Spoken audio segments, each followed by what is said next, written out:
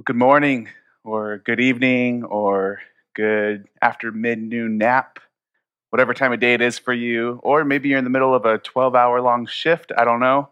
COVID 19 isn't all cocoa and snuggies. I know that. So, wherever you are, however you're joining us today, thank you so much for joining us. We are Missio Dei Phoenix, a community of God's people learning to grow in God's ways for the sake of our city, Phoenix. And we are part of the Missio Dei Community's family of churches.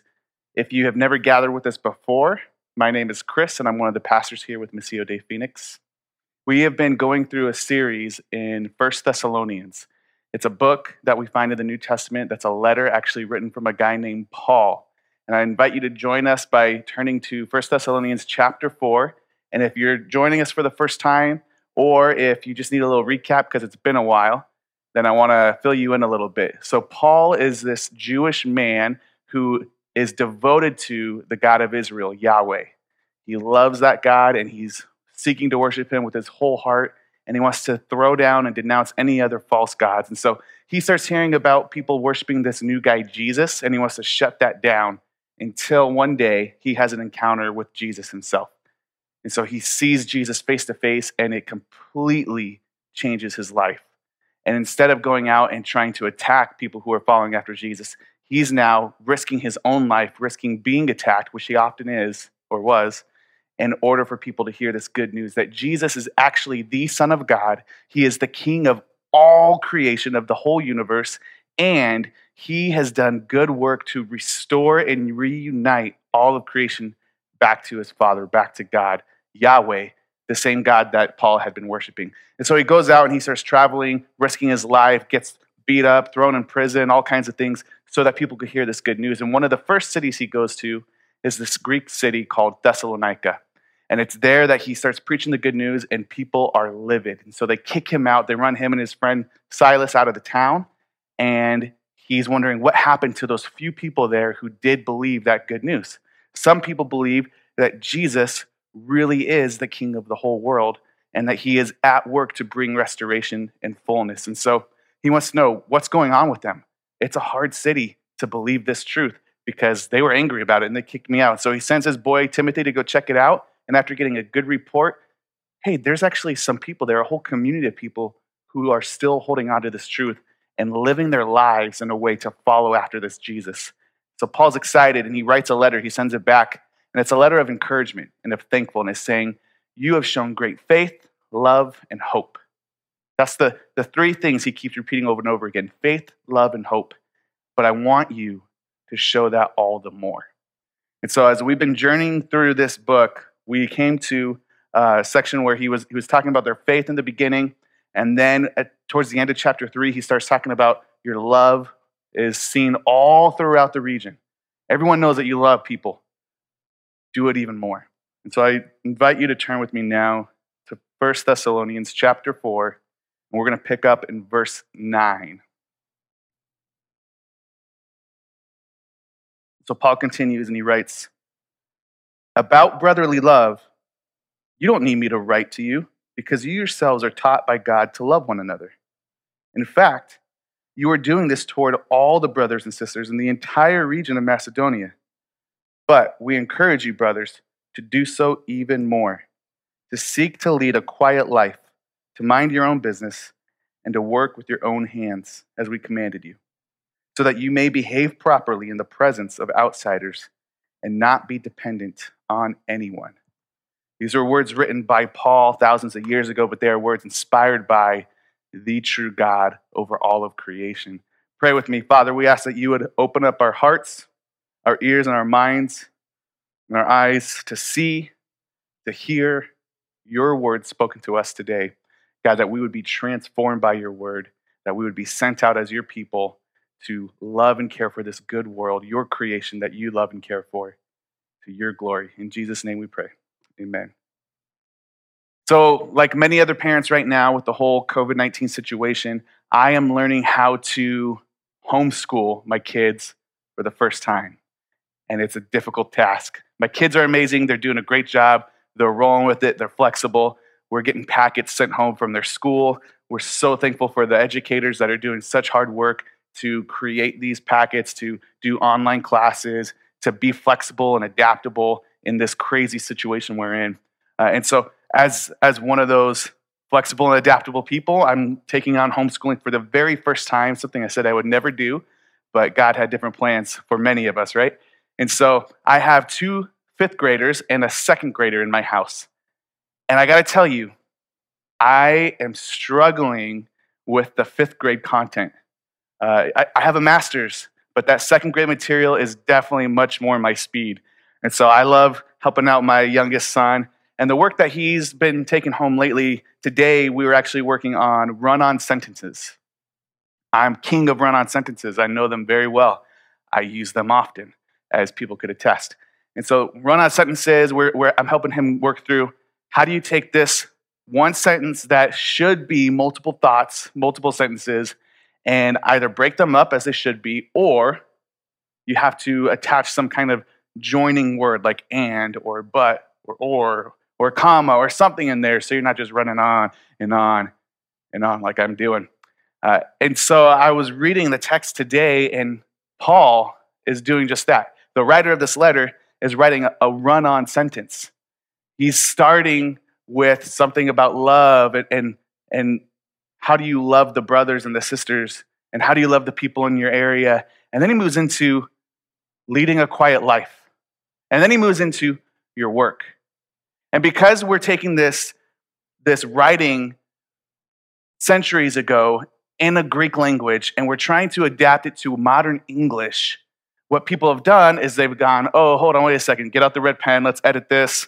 This can't be one long run-on sentence, Paul. Let me help you out a little bit, right? And so they actually break that up from verses 10 and 11 into 2 different thoughts, 2 different sentences. But here's the thing. Paul wasn't writing this to you and I in Phoenix in 2020. Now, God has inspired that word, and it still is useful for us today. God is speaking something to us today through it. But Paul had an intention to say something to Greek people in the first century. And he was saying something to them, and his language and in his thoughts, this was not a couple different ideas.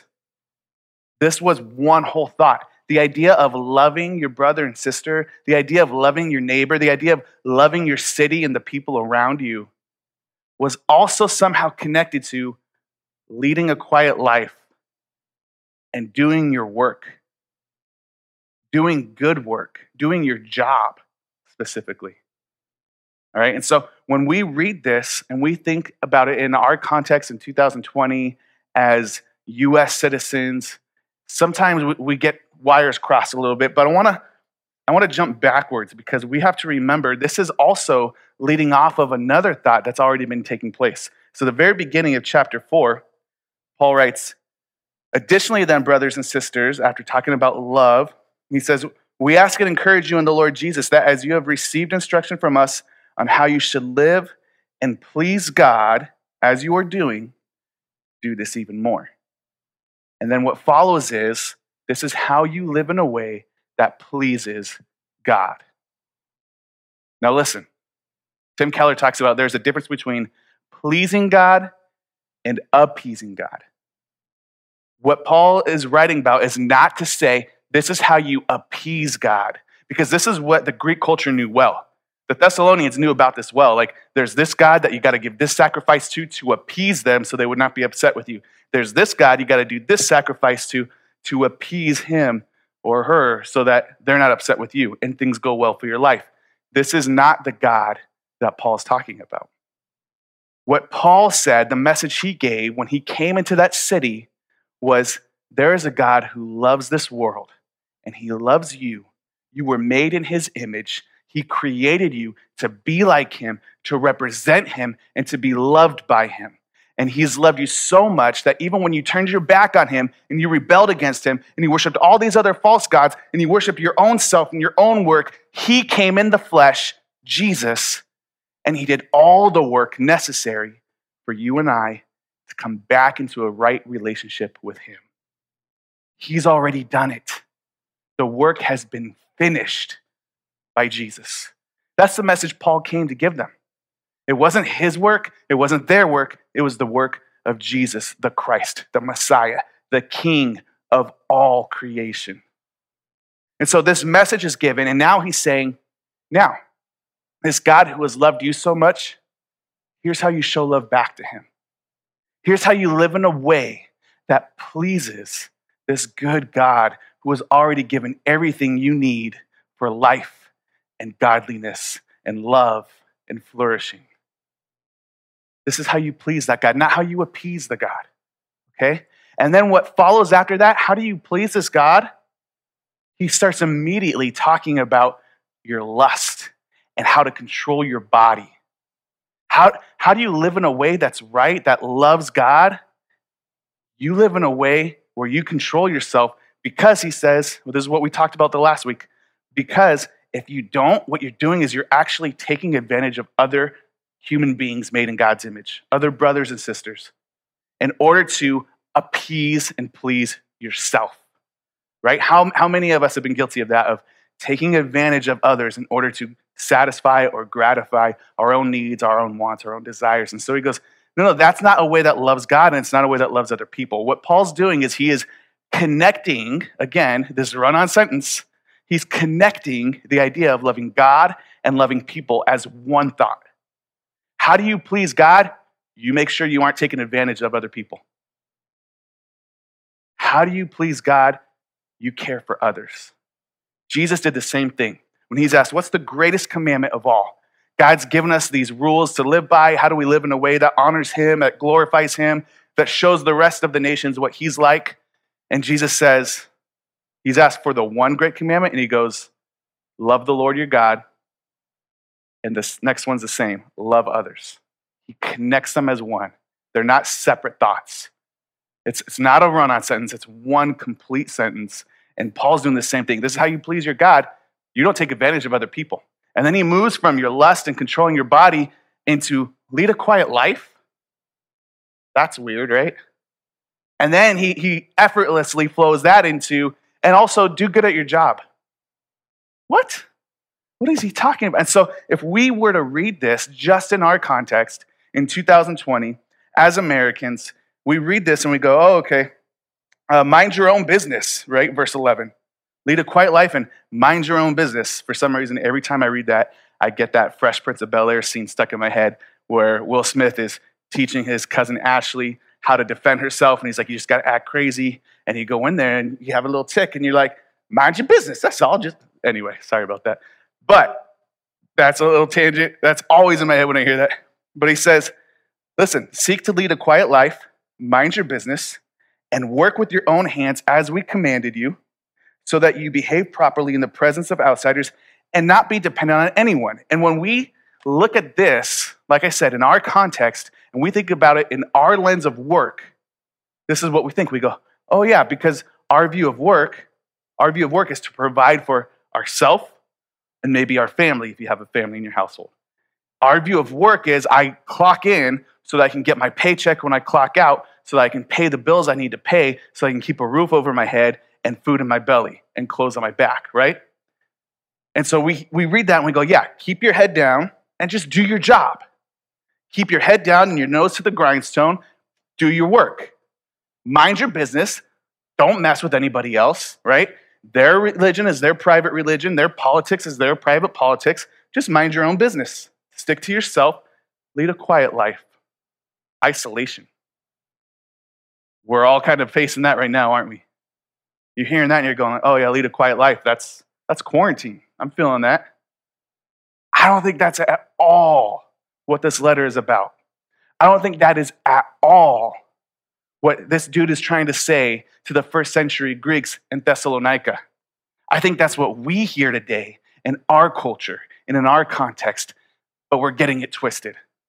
And so what we got to do is go back and go, what was the original intention to the original intended audience? And now, through that, what is the Spirit trying to say through these same words thousands of years later to you and I? And I think what we got to do first is address this idea of what does work mean? We can't look at work through our lens of what work is. It's not just clocking in, punching out, collecting your paycheck, and going. And in fact, we don't work just to appease a boss or appease the bill collector. And we don't work just to get a means to an end, collect that paycheck. In fact, what God has called us all along to do with work is the work itself is actually holy.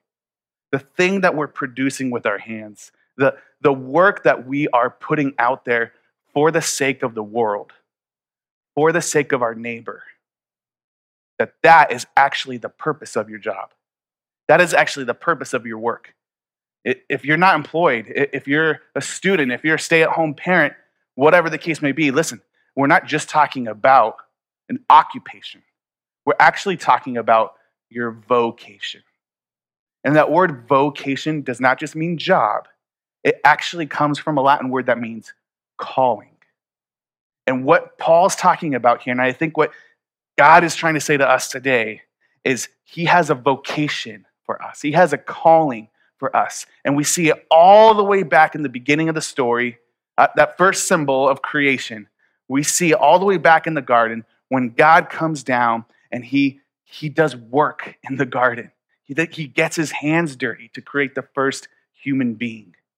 And he calls the first two human beings into a vocation, into a calling, into a work. There was work before we messed up the world, all right? It wasn't just a result of the rebellion or of the fall. There was work. God invited them into this process of doing work to cultivate the garden, to care for the land, to care for creation, name the animals, feed them, tend to the plants in the garden and the trees, make sure it flourishes, extend it out. There's a lot of like craziness and chaos outside of this garden. Keep filling it and subduing the earth and make it look like this beautiful plot of land that I gave you right here. That was work.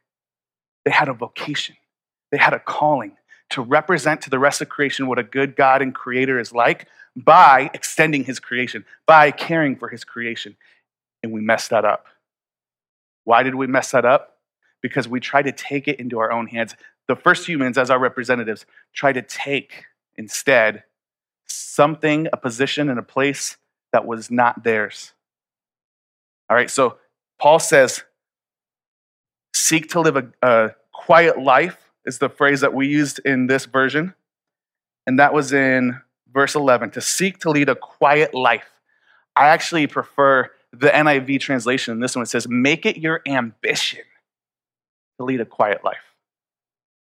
Make it your ambition. And that's the second thing we got to talk about reading through our context and our lens. Because when we think ambition, how many of you are ambitious to lead a quiet life where no one really knows about you?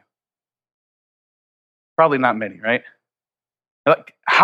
We talk about ambition in our context as a good thing of like, man, I'm hungry. I'm going to hustle. I'm going to work and I'm going to get known and I'm going to be big and I'm going to blow up or whatever, right? We're ambitious to climb the ladder. We're ambitious to increase our platform. We're ambitious to, I want to get more and more views on this video, so make sure you guys are sharing it, right? Like, how many times are we ambitious for ourselves? To see ourselves grow, to see our platform rise, to see us gain attention, to see people applaud for us. You know, in James 3, I'm going to put this up on the screen.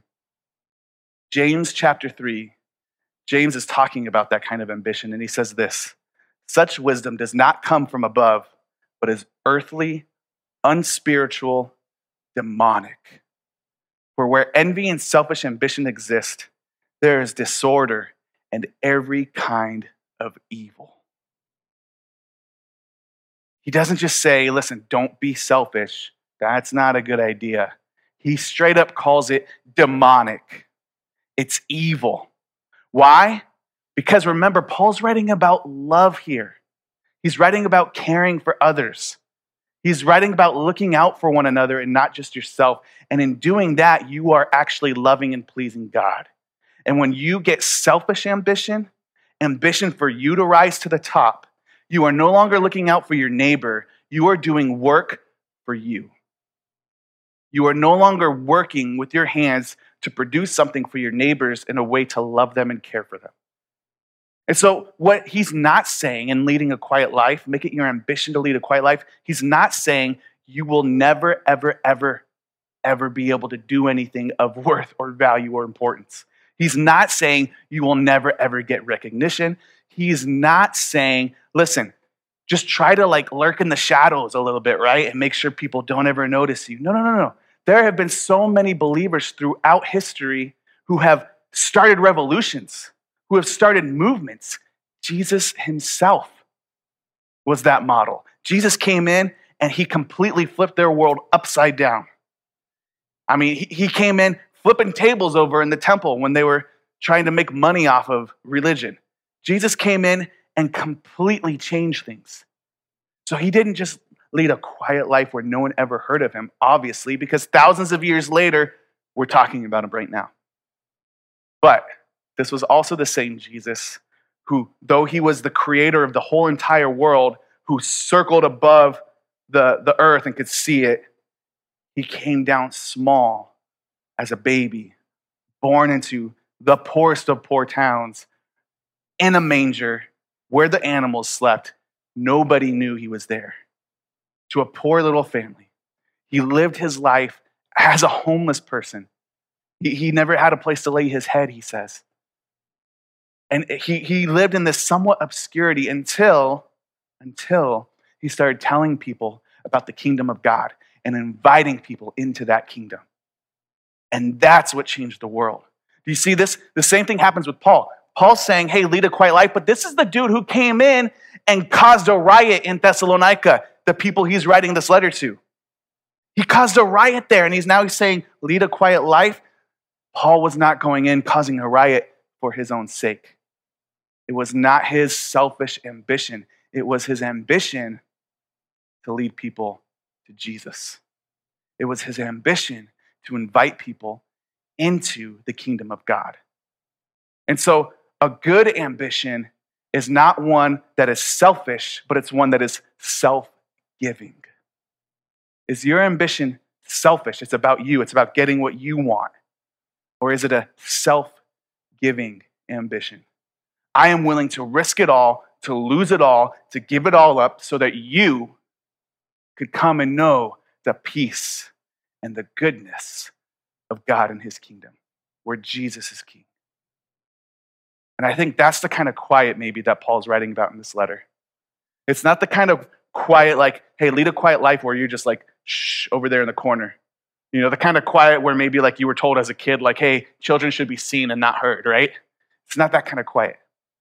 He's inviting you into the quiet of the soul, the stillness of the soul, where you can be still and know that God is God. He is in control, even when we are not. Where we can rest in the goodness of him because he's already done the work for us.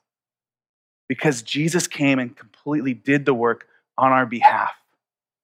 He came and said, it is finished. I've done it all at the cross. He is the good shepherd who leads you, as Psalm 23 says, who leads you to lie down in green pastures, to drink from the rivers, and to rest. He's the Jesus who says, come and work with me. Take my yoke upon you. And that was this thing that oxes would wear in order to go out and plow the fields. He says, take my work upon you, on your shoulders. Bear that because, he says, my burden is easy. My yoke is light. Come to me, you who are weary, you will find rest.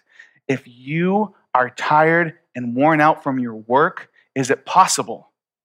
Just ask yourself honestly, is it possible that you are working for your own ambition? Is your work selfish or self-giving? Now listen, there's a way to do this self-giving work too that actually becomes drudgery and it becomes draining and you just get exhausted if you're doing it out of your own strength. If you're trying to give to others but you got nothing left to give. But Jesus, who gave it all in the power of the Spirit, invites us to come into that work because then he says, I am also giving you my Spirit. Those of us who follow Jesus, we have been given the gift of his Spirit, the same Spirit he came into this world by, the same Spirit who he overcame temptation in the wilderness for 40 days by, the same Spirit who he performed all these miracles by, who he did good work through that power, the same Spirit that he went to the cross by, the same Spirit who raised him up from the grave 3 days later.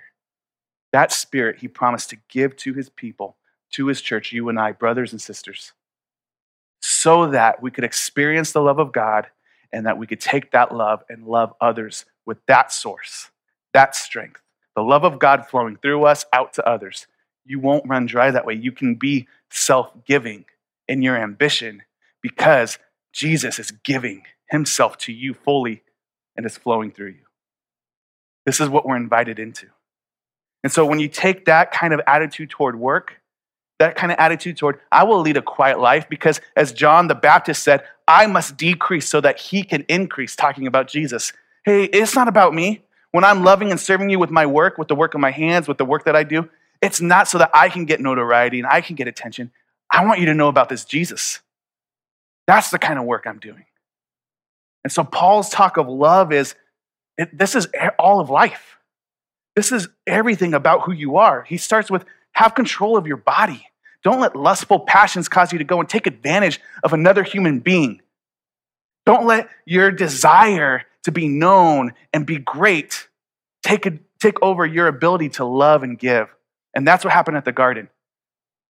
Your job, humans, is to go and love and care for this creation. No, wait a second. Maybe God's holding out on us. We don't need this God to tell us what to do. Maybe we can take this throne for ourselves. And that's what happens at the very beginning.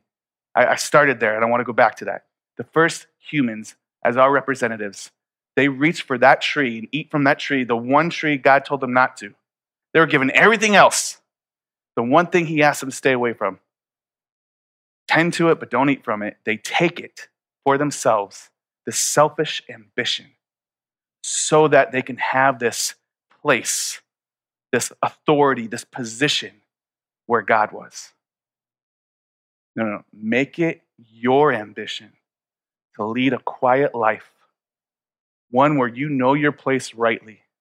That yes, I am made in the image of God. I am a representative of Jesus, the King, but I am not the King. And I am willing to give myself so that you can know this King because he's been so good to me, because I know he will keep replenishing me and giving himself to me. This is the work we're called into. And some of you are off of work right now. Some of you during this quarantine are kicking back at home maybe. Others of you, by the way, are working much harder now. Others of you we have so many people in our church family who are on the front lines in the medical field. And you're working crazy hours and you're risking your own selves. This is the kind of good work that shows love for your neighbor, by the way. You're caring for people at the risk of yourself, self-giving ambition. Some of you are taking time to jump onto online classes and then grade your own kids' work and then create the next lesson plan for your students. Our teachers are working hard to compensate for what's going on in the situation. This is a self-giving work.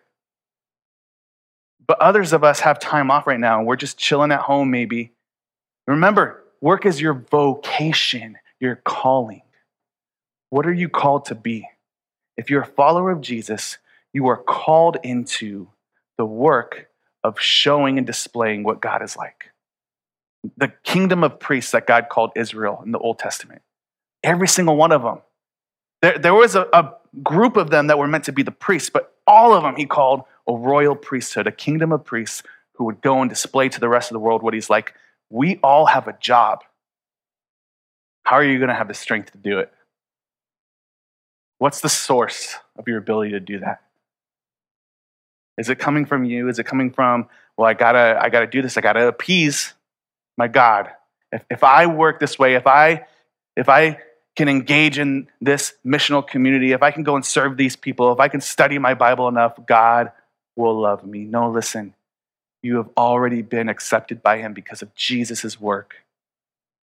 Now, you can enter into pleasing him by joining his work through the power of his Spirit. If you are a follower of Jesus, this is your job.